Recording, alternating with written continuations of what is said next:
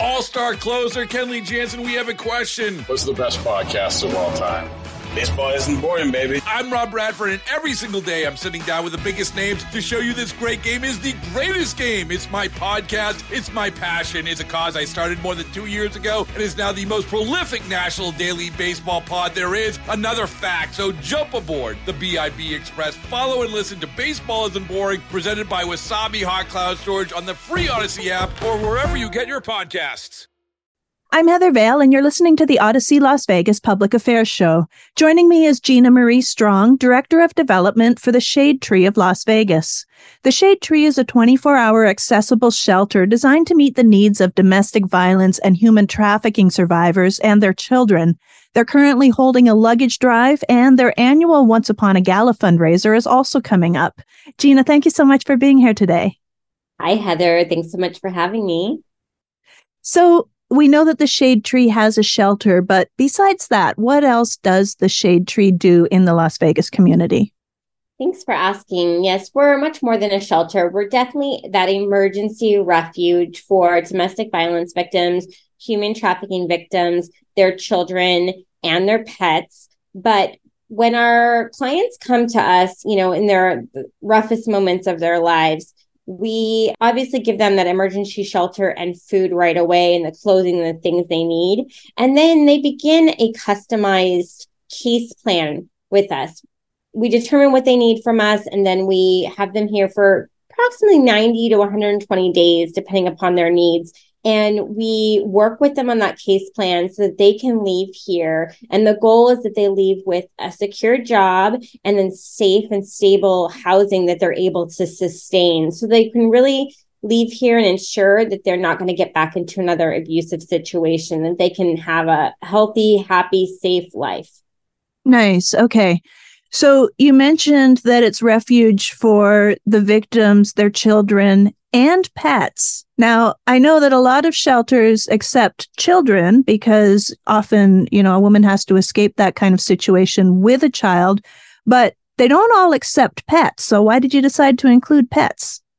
Yeah, that's correct. We were actually one of the first domestic violence shelters in the country to be able to accept pets through our partnership with Noah's Animal House. Our former executive director and board member saw the need, and she actually had a client who wanted to come stay here, and they had a cat, and we didn't have a place for them. So out of the kindness of her heart and her connections, she established Noah's Animal House. And so they're a separate 501c3 that sits on our property, and they house all the pets, dogs, cats, snakes, guinea pigs, you name it. That way our clients who are fleeing an abusive situation can bring their pets with them, and they still take care of them. And then when they leave and they have that safe, stable housing, they can take the pets with them. That's amazing. So when was the Shade Tree first started?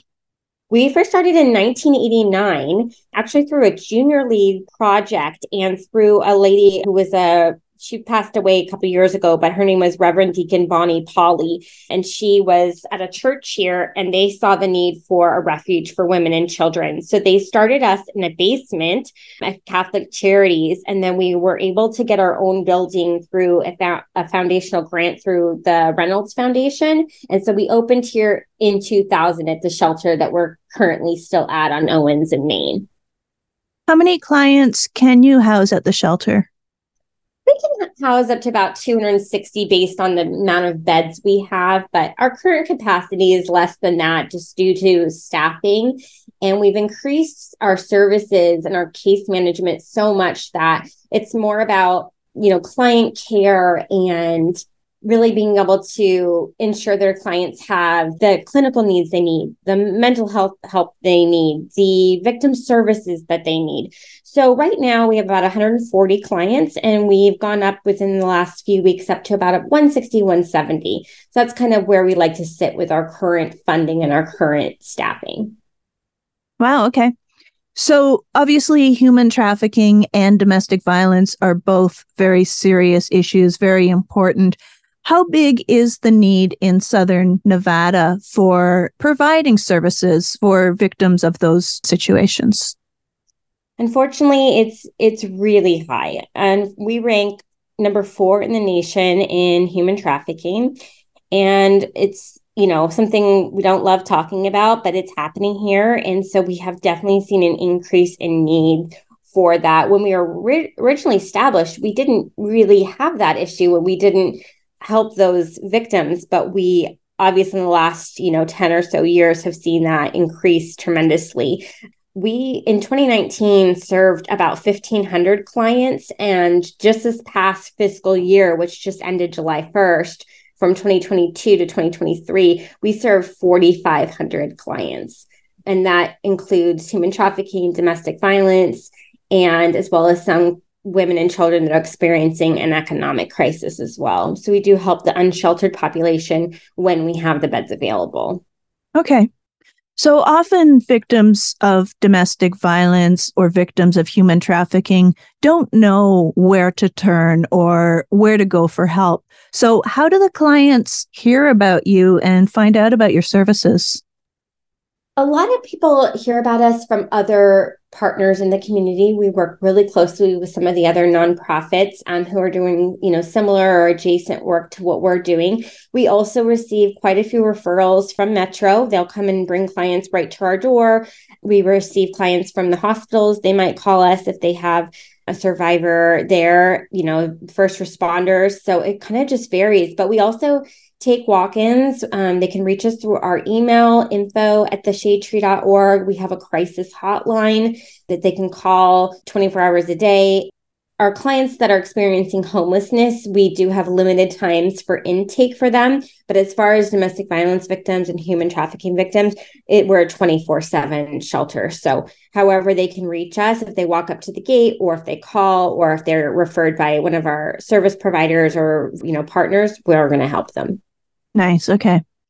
So I mentioned that you're currently holding a luggage drive. Why are you looking for luggage donations specifically?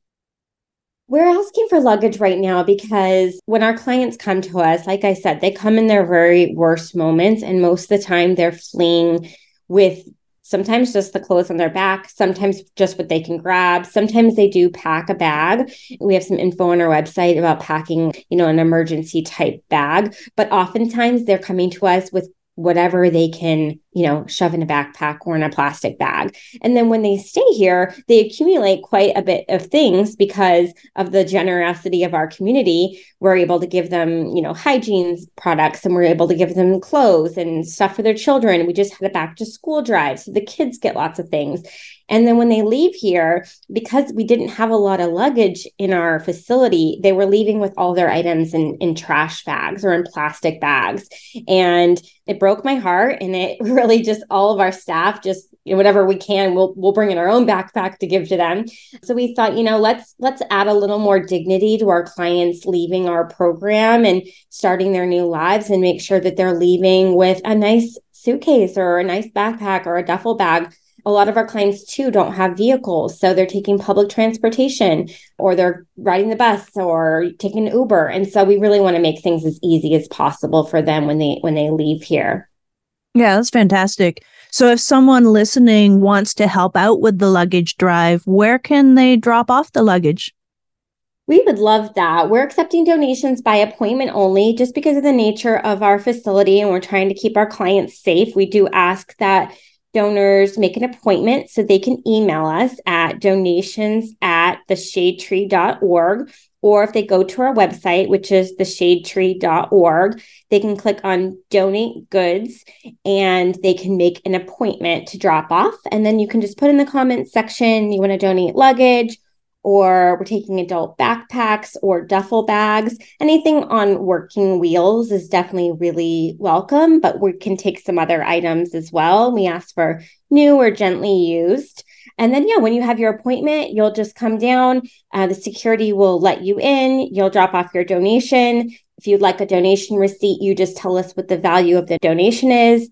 And if anybody's interested in making a really large donation, like a group wants to get together and, donate 30 items, or, you have a company has a bunch of backpacks they want to donate for the adults. We're happy to, take pictures and share on social media. Small donations too. We're happy to thank you publicly for the donation because it's so important that we get these items to our clients as soon as possible so that no one has to leave here, with their stuff in a trash bag anymore. Yeah, absolutely. All right. Now tell us about the Once Upon a Gala fundraiser that you've got coming up as well. We're so excited to be hosting Once Upon a Gala once again. We hosted it last year at Zouk Nightclub at Resorts World, and it was a huge success. And so we're having it there again. It is Thursday, October 12th in the nightclub. And it's, I've been calling it an ungala lately because it's a dress up night for sure. There is, a moderate ticket price, but it is a really fun evening of mingling and network and celebration and music and fun. And it's not a kind of seated, look at a screen all evening long or hear from one MC the whole night. It's a much more kind of fun party vibe. And Zouk Nightclub is so great for that because it's, a nightclub, but we're there earlier. We're there at 5:30. So it's definitely going to be an amazing evening. If anybody wants to join us, they can go to theshadetree.org. And at the top, there's a button right now. It says Once Upon a Gala. You can click on that. We're actually already sold out of booths for 10. They went really fast. I think everybody that bought a booth for 10 was there last year. And so they knew to get those booths quick. But we still have VIP booths for 6. And then we have seated tickets. And then something really fun we're doing is we sold out last year and a lot more people wanted to come. They wanted, they were like, oh no, you're sold out. We really want to come. So this year we're doing something new and we created standing room only tickets for a much lower ticket price. And so if you're not sure about spending, the full amount to kind of come and have a reserved seat, just come and buy a standing room only ticket and get to mingle. It still includes food and it still includes beverage, entertainment, everything. And it's more of just like standing at a high top and mingling rather than a, seated booth night, but it's still going to be an amazing experience. Yeah, that's a great idea to get more people in there, having fun and supporting a really good cause. So you mentioned Thursday, October 12th. It all gets underway at 5:30, you said? Yeah, so we have a secret garden soiree, which is essentially our VIP cocktail hour. That's from 5:30 to 7. So that is a little bit higher of a ticket price if you'd like to join us for that. Otherwise, the main gala event starts at 7 and it's from 7 to 10. And all of the tickets and all the booths include unlimited food, beverage, dancing, a couple of really fun experiences. And then if you'd like to stay and go to the nightclub at 10:30, you're welcome to. Your entry's included. Yes, you can make a whole evening of it. Wow, that's awesome. All right. So are you having a silent auction again this year? We are. We're having a silent auction. We hope to have a live auction as well. And last year, we had some amazing packages, and we're already starting to plan this year. We've got, Golden Knights tickets and golf and all the great things that people like to see at silent and live auctions. We have a couple of really cool VIP experiences for the live auction. So I will have that live a few days prior to the gala. So if you're unable to make the gala, you can still contribute by donating to the silent auction, and that'll be live on our website a few days prior to the gala. Nice. Okay. And of course, anything related to the Vegas Golden Knights is now much more valuable than it used to be. So. Right? Yeah, absolutely. Absolutely. So with these events, it must take a lot to put them on. Are you looking for any volunteers to help out as well?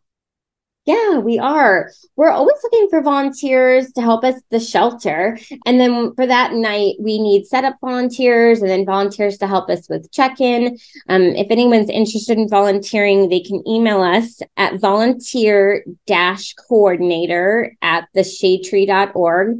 And if that's too confusing, you can go to our website at theshadetree.org and there's a volunteer button and you can fill it out and let us know if you're interested in the shelter volunteer opportunity. We always need help serving meals and sorting donations because the community is so generous and we get so many things, including hopefully some more luggage here soon. We need help sorting those donations. And then if you'd like to experience the gala, but can't quite afford the ticket price, you want to come volunteer, we have some opportunities for that as well. Okay, awesome. I'm sensing a pattern here. TheShadeTree.org is where you can find almost anything you want to find out about the Shade Tree. And when does the luggage drive end? That's a great question. We're not really going to stop it. We're just going to see how it goes. And we're going to make sure right now we have 140 clients, including the kids. So we're going to make sure we have enough for all of our current clients. And then we'd love to get a stockpile together. We are limited on space, but as new clients come in, which they come in, daily, we want to be able to have enough for them. So we're going to keep this going for quite a while until we're, filled to the brims with luggage, and then we'll kind of wean back. And then obviously by the time, November rolls around, we're going to have some other needs winter wise. So we always update our donations wish list. And that's on our website as well. And it's seasonal. So whenever our needs change of our clients or, of the shelters, we update that. And so people can go and check that out and they can see what we need at that current time. Okay. So for example, in winter, it might be winter coats. Yeah, exactly. Thicker socks, winter coats, pants versus shorts, more blankets, winter hats, things like that, gloves, all that's going to be needed in the winter for sure. But our facility is, since it is older, we just don't have a lot of room. So we just keep, we love when people donate, but we love when you donate seasonally so that we can make sure that we have enough what the clients need. And obviously right now we're still needing summer items and in luggage, and food is such a big need for us too. We serve 3 meals a day to all of our clients, and snacks. It comes out to about 8,000 meals a month. So whenever someone can donate any kind of bulk food item, snacks, prepackaged snacks, pasta, sauces, things that are easily made for a large amount of people, that's so helpful. Okay, awesome. Good to know. So what exactly is Shade Tree Day? So we got surprised and so lucky. A gentleman in the community named Joel Scott, he decided to host his birthday and host a party and host a fundraiser for us out of the kindness of his heart. So on Friday night, a bunch of us were there celebrating him, raising money for the Shade Tree. And he surprised us with a proclamation from Mayor Carolyn Goodman declaring Tuesday, August 8th as the Shade Tree Day. So we all wore pink. We provided a barbecue lunch for our clients and pink cookies for our clients and staff. And we just, are so proud of the work we're doing, obviously, and just encourage those donations to keep coming in so that we can continue to serve more and more clients as the need in our community continues to grow. Okay, perfect. So you've mentioned theshadetree.org a few times. That's where listeners could find out more information about the Shade Tree. They can get involved. They can get tickets to Once Upon a Gala, right? Everything happens right there on the website? Absolutely. All right. So theshadetree.org is the place to go if you want to attend Once Upon a Gala. Again, that's happening Thursday, October 12th at 7 p.m. for the main gala or ungala, as Gina likes to say, the ungala. And then if you want to attend the VIP Secret Garden soiree, that happens right before that at 5:30. If you want to stay at the Zouk nightclub at Resorts World Las Vegas, you can stay afterwards at 10:30. That's all included. And of course, it is happening at Zouk nightclub at Resorts World Las Vegas. And they are currently looking for luggage, duffel bags, adult backpacks, any kind of luggage-related donation. So you can either find that information on theshadetree.org or email to get an appointment. Donations@theshadetree.org is the email, donations@theshadetree.org. And Gina, I want to thank you so much for being here, letting us know all the great stuff that you're doing in the community and how people can get involved and help you make a difference as well. And I hope you get a lot of luggage for the clients. And I hope you have a fantastic ungala with the upcoming Once Upon a Gala once again. Thank you so much, Heather. We appreciate you. Hi, I'm Barbara, and I work for social services. On our lobby wall, there's a picture of this kid I used to work with. She's all of 17 years old, and she's on one of those missing posters. Unfortunately, that happens to a lot of our kids who don't have somebody to step up for them. They stay in foster care for years, they aren't adopted, and they age out. They either wind up in jail or they live on the streets. The Dave Thomas Foundation for Adoption works every day to find safe, permanent homes for children at risk of aging out of foster care before it's too late. I adopted 2 teenagers from foster care. Their outlook on life changed. If I can do a little bit to help, it's worth it. You can help too. Learn more at davethomasfoundation.org. This is the Odyssey Las Vegas Public Affairs Show. I'm Heather Vale, and joining me today is Brian Walsh, student loan expert and manager of financial planning for SoFi Bank. Last year, I spoke with Brian about the potential student loan debt forgiveness announced by the government. Now he has some important updates on loan repayment, as well as tips for those starting out the higher education financing journey. Brian, thank you so much for being here today. Yeah, thank you so much for having me back. So what happened with the loan repayment forgiveness that we talked about before? So in the beginning of July, the Supreme Court ruled against the broad student loan forgiveness that was positioned by the Biden administration last fall. So what that means is the 40 million or so people that were expecting either $10,000 or $20,000 of their federal student loans to be forgiven, that's no longer happening. So right now, what we're working through is payments on federal student loans are starting back up in October. Interest starts back up in September. And we're really working through how do we figure out the best approach related to paying back student loans, given that this hasn't happened in 3.5 years now. Yeah, so what is the best strategy for dealing with this pause ending?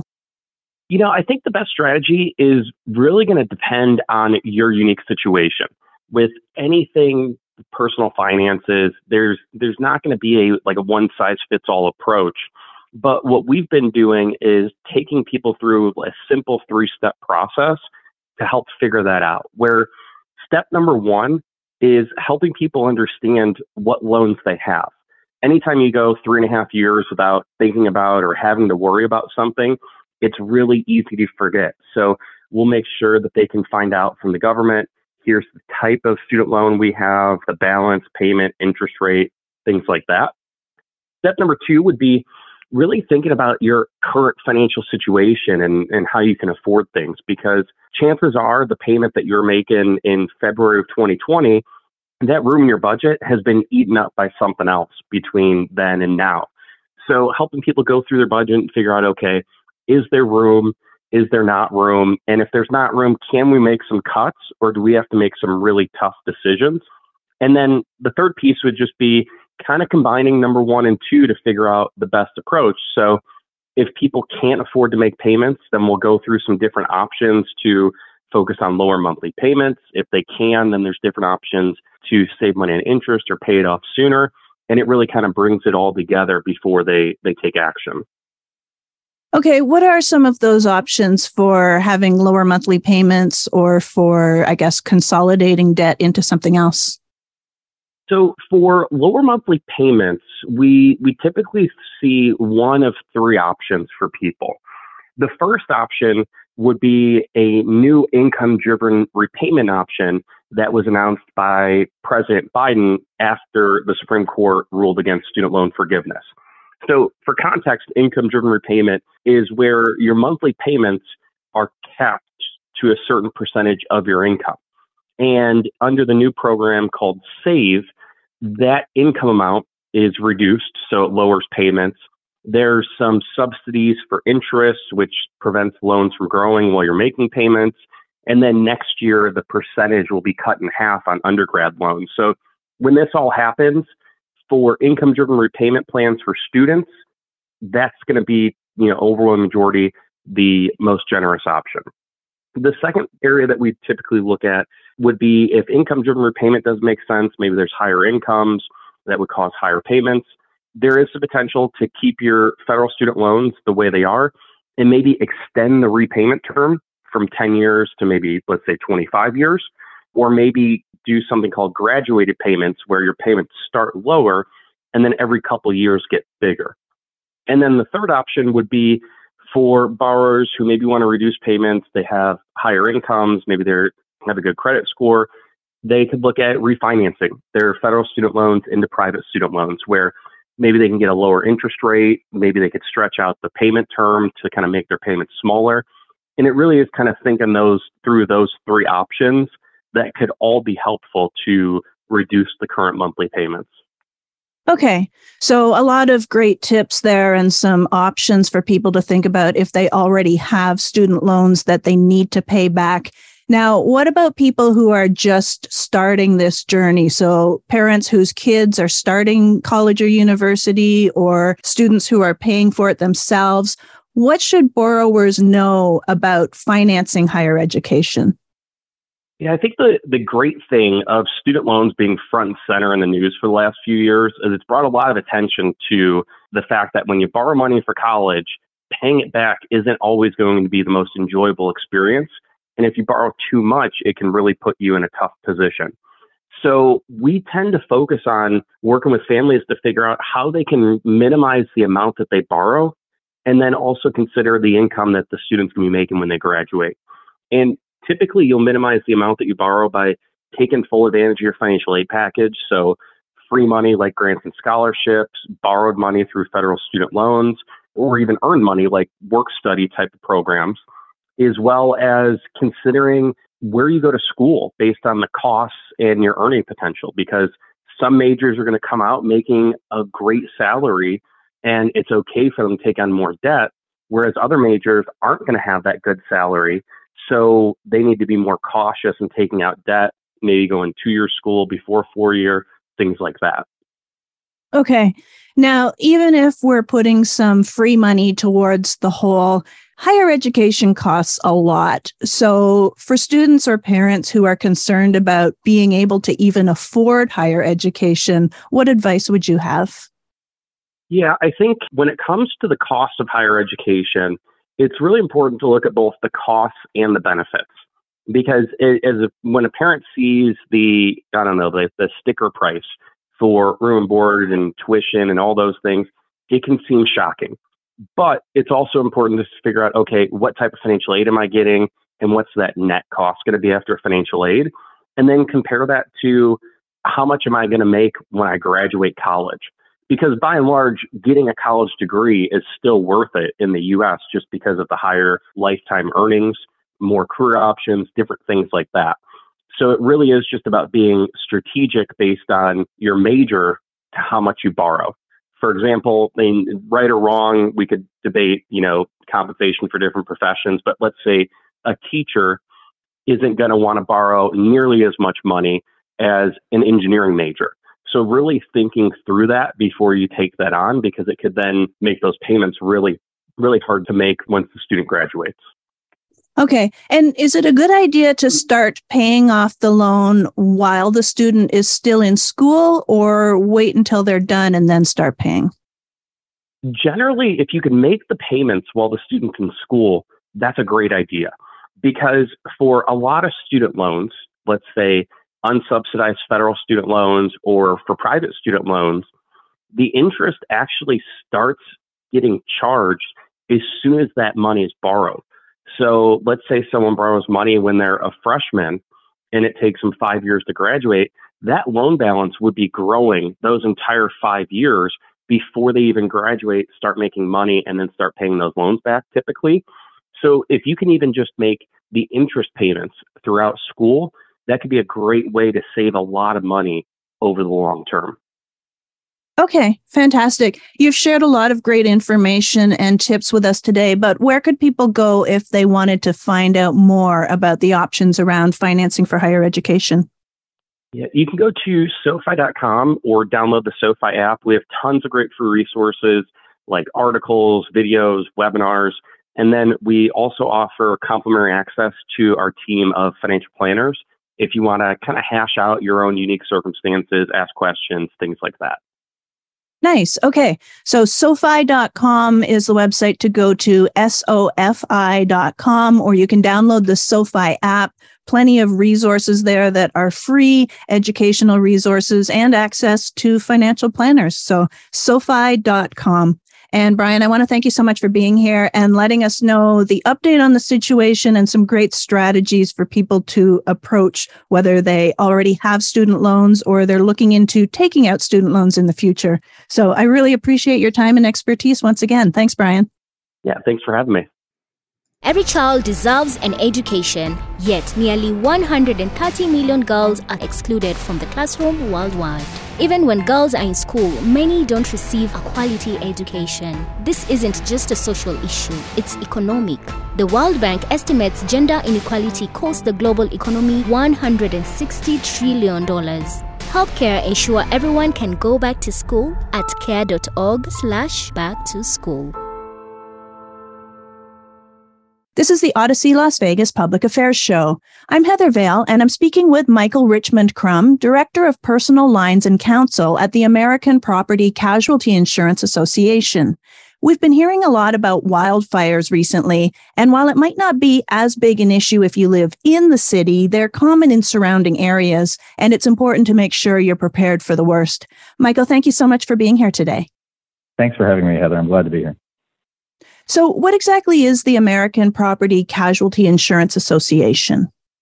Sure. So we're a trade organization that represents about 60% of the property casualty insurance companies around the country. So what we do is we help to facilitate information on behalf of those organizations to the public to help, keep the insurance industry stable and really inform consumers where we can. Okay. So what should we do to prepare ourselves and our homes for wildfires? There are a lot of sort of simple and direct things we can kind of do to help protect us from losing the most valuable asset that we have, which is often our home. The first and most important is take time to physically prepare your home and do it now if you can. One of the great steps is you can create a 5-foot ignition resistance zone around your home. So you want to create an area clear of debris, 5 feet out from your external walls. Clean out any of your gutters, remove any flammable material or combustible items like vegetation, furniture, firewood. Just leave that sort of 5-foot space so that embers can't get up against your house. The second thing I think you need to take care of is update your insurance. Make sure you have the right kind and amount of insurance coverage. Maybe you added on some new space in your home, which I think a lot of us did over the last several years. So maybe your policy is not up to date in regarding the size of your house. So get in touch with your agent or your insurance company and let them know about that shift.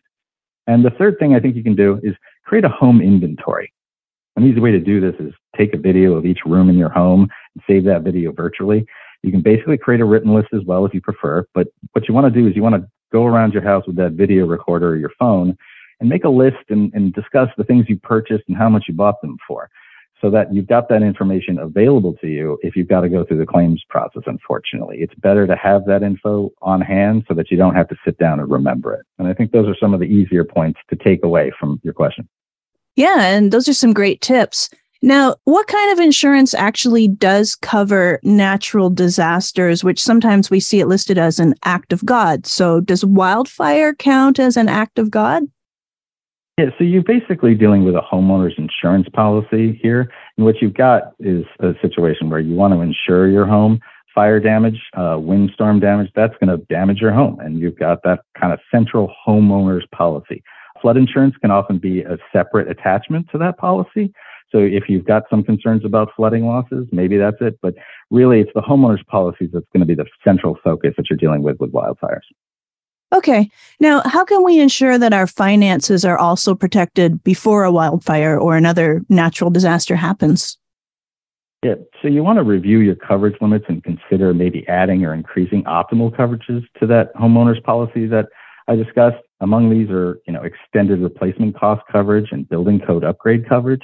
So extended cost coverage, that covers the losses that exceed your dwelling coverage limits on your homeowner's policy. So if you're rebuilding after, an unfortunate disaster, and that rebuilding process ends up being more expensive than anticipated, it can help cover those extra costs due to shortages when everybody else is trying to rebuild. Additionally, building cost upgrade coverage. Maybe your home has, been around for a while and you kind of got grandfathered into the building codes. And if you're going to be rebuilding, you've got to kind of build up to that new building code. So that will actually help you kind of cover those extra costs. And one other additional thing that I think is important for people to understand about homeowners policies is often one of the components is what's known as additional living expense coverage. It's generally standard in most homeowners policies or condo or renters insurance policies. And that's a facet of your insurance policy that's going to kind of help you bridge that period of loss. Let's say you can't get into your home because of the damage. It's going to provide you with some of those resources that you need to, say, get a hotel or replace sort of those everyday living items that you need, clothing, toothbrushes, soap, that sort of stuff. So I think those are kind of the general aspects of the policy that people should be aware of. Okay. Now, you talked about walking through the home and making a home inventory on video. When we have a policy and we buy new things, do we need to keep adding those things to the policy? So it's going to kind of depend on what you're buying. If you're buying something significantly expensive, then maybe that's something you want to get in touch with your agent or insurer about. But if you're sort of buying those day-to-day items, what happens is it's sort of covered under the property aspect of your homeowner's insurance policy. So there's going to be generally a limit on your homeowner's insurance policy where you can, pull out resources to cover that personal property. So if you're dealing with, say, a new television that's, moderately expensive, that's probably going to be okay. But if you're really making a significant investment in something, maybe you want to reach out to the agent and the insurer to make sure that they know that that's there and that you know that it's going to be covered. Okay, perfect.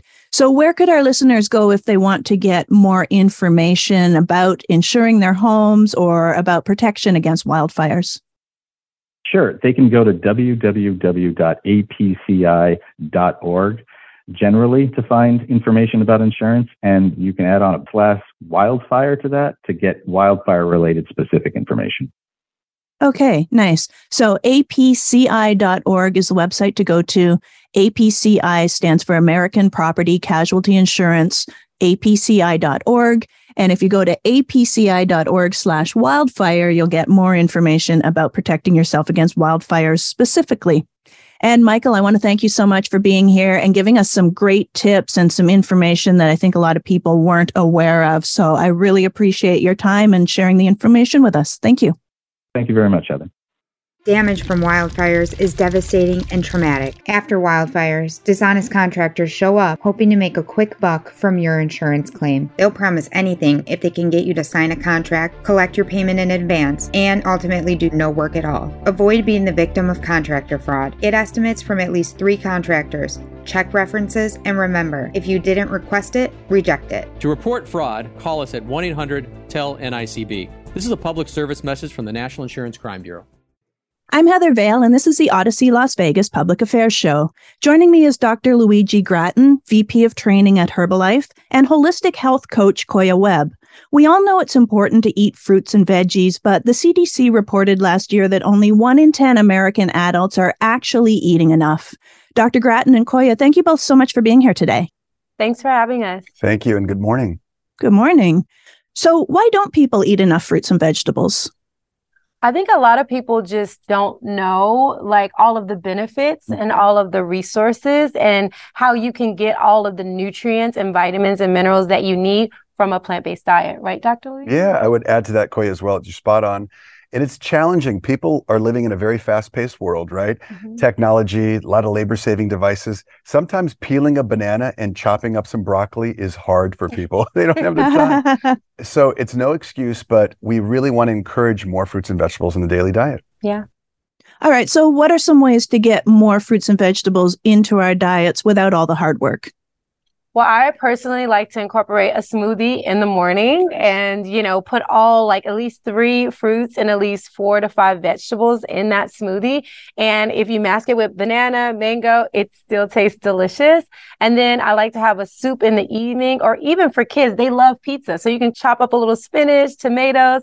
It's a cool way to get some veggies in your diet and still have it taste great. I couldn't agree more. It sounds like a book from Koya, smoothie for breakfast, soup for dinner. That's key. And pizza. Don't forget the pizza. So, Koya, how did clean eating come into your life originally? Well, originally I got my yoga teacher certification, and part of our curriculum was to follow a vegetarian diet. And so that was cutting out all meat products except for fish and eggs and cheese. And so when I cut those meat products out, I felt more energy, more vitality, and more mental clarity. So I was like, wow, this is amazing. So I started researching and becoming plant curious. And all of a sudden I ended up cutting out fish and eggs. And now it's 18 years later and I'm still vegan and I feel incredible. Wow, that's great. So when you say plant curious, what's that process like, becoming plant curious and following it through? So plant curious is just trying different things, like maybe a meatless Monday or cutting out something that maybe you don't digest well, and then seeing how you feel. Every diet isn't for everyone. So it's all about just getting curious about what things feel good to you, but also making sure you're getting the nutrients and the minerals that you need to feel your best. Okay, awesome. So we've been talking about food intake, which is obviously a part of total wellness, but it's not the only part. So what are some other ways that we can keep the body healthy? I love that question. Yeah, go for it. It's great. So the top 3 ways I suggest are breath work, meditation, and yoga. You know, making sure you're breathing, making sure you're moving, and making sure you're taking time for stillness during your day. Couldn't agree more with you, Koya. You're spot on. So a lot of people find that it's hard to fit meditation into their lives, or they don't know how to do it. They sit down, they try to meditate, and then they just find themselves thinking about all different stuff that's going on. So what's the secret to getting into that meditative state? My secret sauce personally is thinking about my happy place. So my happy place is the beach. So I just think about the beach. I see myself on the beach. And next thing you know, 30 minutes have passed and I feel a lot better. By the way, same for me. That is like my happy place right near the water. Nice. And then what about breath work? How do you fit that in on a day-to-day basis? Honestly, breath work, especially if you have children or if you have a really hard job, go to the bathroom, go to a closet, get some place you can feel peace and just start to breathe and you will feel tremendously better. So just deep breathing and then pay attention to the breath and focus on the breath coming in and out. Exactly. And you start there, but then if you can incorporate 10 to 20 minutes of breath work in your morning before you start your day, that'll help you be more focused throughout the day. Okay. And Dr. Gratton, what other ways would you recommend that we achieve holistic self-care and health? Yeah, I think there's a variety of ways. And I think Koya covered some really important points. But we know that a lot more folks are getting into plant-based eating. And so some of the challenges are getting the vitamins, minerals, and the protein, all these essential nutrients that the human body needs every single day. And that's why we're excited. We've got this new line of products called the V line, which is certified organic, plant-based, USDA, non-GMO, project verified, and kosher. And it offers consumers more choices when they're trying to get into a plant-based diet. So pretty exciting. Lots of different choices for different types of consumers. Nice. Okay. So where could listeners go if they want more information about self-care, about plant-based eating, or about some of the products that you just mentioned? Yeah, easy resources, Herbalife.com. They can find out about some of the new lines of products, get some information, and they can even find an independent distributor. And Koya, what if listeners want to follow what you're doing and find out more tips from you? They can find me at koyaweb.com. All right, perfect. So Herbalife.com is the website that Dr. Gratton mentioned, Herbalife.com. And then if you want to follow Koya and find out more tips and strategies that she uses in her holistic healthy approach, koyaweb.com, KOYAWEBB.com. koyaweb.com. And I want to thank both of you for being here today and giving us some great tips for better self-care, getting more fruits and veggies into the diet, and the meditative states and the breath work and all of that. Very helpful. And I appreciate both of your time. Thank you. Thank you. Thank you. You have some dough. It's lunchtime, but there's no way you would eat just dough for lunch, right? Well, the good thing is, I have some cheese. Your friend has some tomato sauce. This random guy on the street has pepperoni in his backpack. If we bring all these ingredients together, we end up with something much better than any of them alone. A savory pizza for lunch. But each of us has not only different ingredients, but also different opinions coming from our different life experiences. If we bring all these experiences and all these opinions together in friendly, civil conversation, we end up with opinions and ideas that are better than any of our individual opinions before. So if we want to come up with better ideas for a better world, what we really need are civil, civic conversations. Pizzas. It's an American thing. AmericanThing.org. I'm Heather Vale, and this is the Odyssey Las Vegas Public Affairs Show. Joining me is Dr. David Morris, president of Urology Associates, and Dr. Benjamin Garmezy, an assistant director at Tennessee Oncology. Prostate cancer is the most commonly diagnosed cancer in men in the U.S., but it doesn't have to be fatal. Dr. Morris and Dr. Garmezy, thank you both so much for being here today. Thank you. Thank you. So how prevalent is prostate cancer in the U.S.? Lifetime risk for prostate cancer is between 1 in 6 and 1 in 8 men diagnosed. Wow, that's pretty high. But with the right treatment, it's completely possible to not have to succumb to this type of cancer? Well, I think thankfully for most men diagnosed with prostate cancer, it's a localized disease that's managed primarily with urologists and radiation oncologists and can be curative at that time. But over the last several years, there's been an increase in men diagnosed, unfortunately, with late stage or metastatic disease at presentation. That's now about 10% of men. So you're a urologist and an oncologist who have partnered up to treat patients with prostate cancer. Why did you decide to make that partnership happen? Well, over the last 10 years, the standard of care for men with advanced and metastatic prostate cancer has really shifted. And now it's combination treatments that are leading the way. Initial combination treatments were hormone medications, typically managed with a urologist. Then we started adding in hormone medication pills. And then lastly, the most recent trials have really focused on that combination plus additional chemotherapy or docetaxel up front. And with those new triple therapies, including Nubeqa, plus hormone therapy, plus docetaxel, we've had to create a team that can utilize the unique skill sets of both urologists and medical oncologists, because I, as a urologist, am not qualified nor trained to really manage all the risks that come along with chemotherapy administration. Okay. What does the collaboration look like when you're treating a patient? Are they going back and forth, or does it all happen at the same time together in the same room? Yeah, so I think the key to understand this is when most physicians train, a lot of them train in large academic medical centers or university hospitals, where medical oncologists and urologists are working in the same building as part of the same kind of operational team. However, in the community where most of the patients with prostate cancer are being cared for, they're being cared for by providers in different practices and perhaps even across town from each other, which makes that communication and collaboration more essential. What we did in our local community was created a virtual tumor board once a week during the lunch hour to discuss the more complex cases in our community that may benefit from either treatment intensification with the addition of chemotherapy with that medical oncologist, or perhaps sometimes treatment de-escalation, maybe a patient that doesn't need those more aggressive therapies.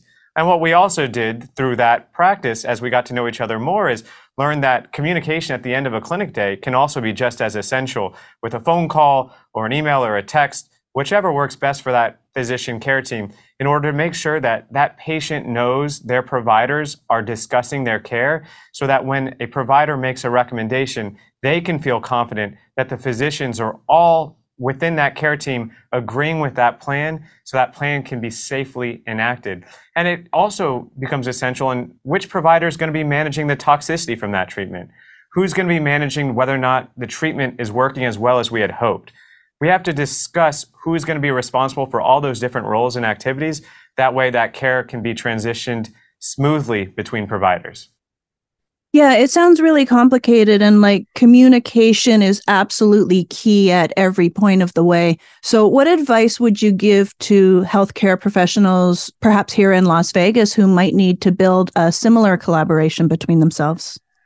Well, I think the most important thing is most of this starts with the urology office. That's where most of the diagnosis takes place. And so it's really on top of the patients and the providers to try to seek out someone in their community who could also be a prostate cancer expert. And if you can find a local medical oncologist or a group of medical oncologists who have an interest in prostate cancer, reaching out to them with communication is fairly simple to then say, hey, can we share these patients? It's fairly well known now with the recent trials showing the benefits of combination treatment. And it might not be right for every patient. So it's very important that any patients there in the Las Vegas area talk to their local care teams to see if it is worth them having a care team discussion around adding additional therapy, because these sort of combinations are really not for every patient, but in the certain patients, it can make a big difference to have a qualified care team take care of you. Okay. Now, before we get to that point, what are some of the risk factors for prostate cancer and maybe some things that people could do to prevent getting prostate cancer? Unfortunately, there's not a lot of great information on prevention of prostate cancer. Prostate cancer is a disease largely of aging, and with increased age comes increased risk. But thankfully, it is something that can be screened for fairly easily. Most of the screening for prostate cancer is done with a simple blood test, PSA or prostate-specific antigen. And most of the guidelines support starting that when you're 50 years old. Now, there are a couple factors that can increase your risk of lifetime diagnosis, such as men from African-American families or those with a family history of prostate or breast cancer. And if that is in your family, then typically the screening would typically start closer to 40 years of age. With a simple blood test, we can often identify men at risk, which can then be confirmed with a biopsy. Okay, and this is an annual screening that you recommend? Yes, ma'am. Typically, the screening is done with an annual blood test. Okay. So what advice do you have for patients who might want to better interact with their care team partners or find out more information about prostate cancer in general and the treatment options that you mentioned that are available now? I think if you're a patient with prostate cancer or you have a loved one who's also dealing with prostate cancer, the key is to ask your local care team, is treatment intensification right for me? Do I need to go seek out an opinion from someone else, or is there somebody in your community that you trust that I can ask these questions to? That can be your primary care doctor, that can be your urologist, or if you have a medical oncologist, that can be your medical oncologist as well. And when would treatment intensification not be the right option? Well, treatment intensification also intensifies potential side effects.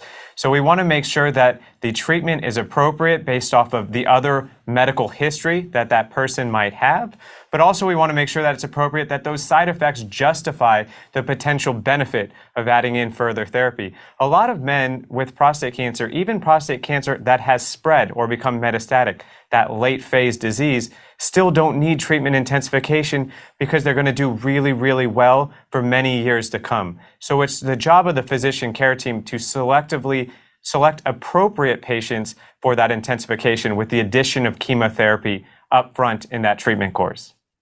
Okay. So where could listeners go if they want to learn more about prostate cancer treatments, treatment intensification, and the various options that they have? Please just seek out that advice from your local care team, your local physician, again, whether that's your primary care doctor, your urologist, or your medical oncologist. Perfect. Okay. So if you have any questions about prostate cancer, seek your primary care physician. And if there's an issue, first of all, start the blood test screening at 50 years old, at 40 if you have higher risk factors. And if it turns out that you do have prostate cancer, ask your primary care professional about treatment intensification. And Dr. Morris and Dr. Garmezy, I want to thank you both so much for being here and letting us know more about prostate cancer and the treatment options that are available. I really appreciate your time. Thank you so much. You're very welcome. Thank you. Thank you. In honor of all those we've lost to cancer and those still fighting and thriving, like basketball analyst and cancer champion Dick Vitale. I want to beat cancer. I'm going to beat it. That's no doubt in my mind. I'm going to win this battle. Defeating cancer will take all of us. Join our team to help fund game-changing research that saves lives. At the V Foundation, V is for victory over cancer. V is for victory over the odds. V is for victory over health disparities, victory over setbacks, victory over the unknown. V is for victory over giving up. Don't give up. Don't ever give up. Join the V Foundation team and help save lives. Cancer can take away all my physical abilities. It cannot touch my mind, it cannot touch my heart, and it cannot touch my soul. Join our team in the fight against cancer at V.org. I'm Heather Vale with the Odyssey Las Vegas Public Affairs Show, and this is your community events calendar for nonprofit initiatives and charity events around the Valley. Boys and Girls Clubs of Southern Nevada has started its after-school programming for the year every weekday from 2 to 7 p.m. at all 13 of its clubs. Before-school programming is also available at 3 clubs on Mondays through Fridays from 6:30 to 9 a.m. Find out more or choose a location at bgcsnv.org. That stands for Boys and Girls Clubs of Southern Nevada, bgcsnv.org. Monday's Dark with Mark Chinook is a bi-monthly musical fundraising party at the Space, with each event raising $10,000 for a specific charity in 90 minutes. Upcoming shows include Monday, August 21st at 8 p.m., benefiting Project Real, and Monday, September 11th at 8 p.m., benefiting the Firefighter Behavioral Health Alliance. Get tickets or find out more details at mondaysdark.com. That's mondaysdark.com. Foreclosed Upon Pets, Inc., or FUPPI, is holding their 15th annual fundraiser on Saturday, August 26th from 5:30 to 8:30 p.m. at the Meadow School, 8601 Scholar Lane, which is Rampart and Lake Mead. Tickets are only $45, payable at the door. You can also find out more at forecloseduponpets.org. That's forecloseduponpets.org. Or on Facebook at FUPPI Las Vegas, FUPI Las Vegas, facebook.com/FUPPI Las Vegas. Aid for AIDS of Nevada, or AFAN, is holding the 37th annual Black and White Party on Saturday, September 9th, starting at 8 p.m. at the Palms Casino Resort, Soak Pool, and Chaos Nightclub. This annual fundraiser promises lively entertainment, food and beverage, a secret red door, and a black and white dress code that encourages you to wear as much black and white as possible or as little as you can get away with. Proceeds provide support and advocacy for adults and children living with and affected by HIV/AIDS in Southern Nevada. Get your tickets or find out more at afanlv.org, afanlv.org, afanlv.org. And the Shade Trees Once Upon a Gala fundraising event is happening Thursday, October 12th at 7 p.m. with the VIP Secret Garden Soiree starting at 5:30 in the Zouk nightclub at Resorts World Las Vegas. This fairy tale-inspired event includes a live and silent auction, and all proceeds benefit the Shade Trees mission to provide safe shelter to domestic violence and human trafficking survivors and their children. And they're also looking for donations of luggage, duffel bags, and backpacks for their current luggage drive. Get your gala tickets, make a donation, or find out more at theshadetree.org. That's theshadetree.org. Baseball is in full swing. NBA playoffs are heating up, and your NFL team is gearing up for training camp. Listen to the latest on the teams you love here on the Odyssey app. The biggest sports radio stations in the country, providing unrivaled local coverage of their teams, all in one place. Exclusive interviews with players, coaches, and team executives, streaming live and always available on demand. Stay in the know with your favorite teams right here on the Odyssey app.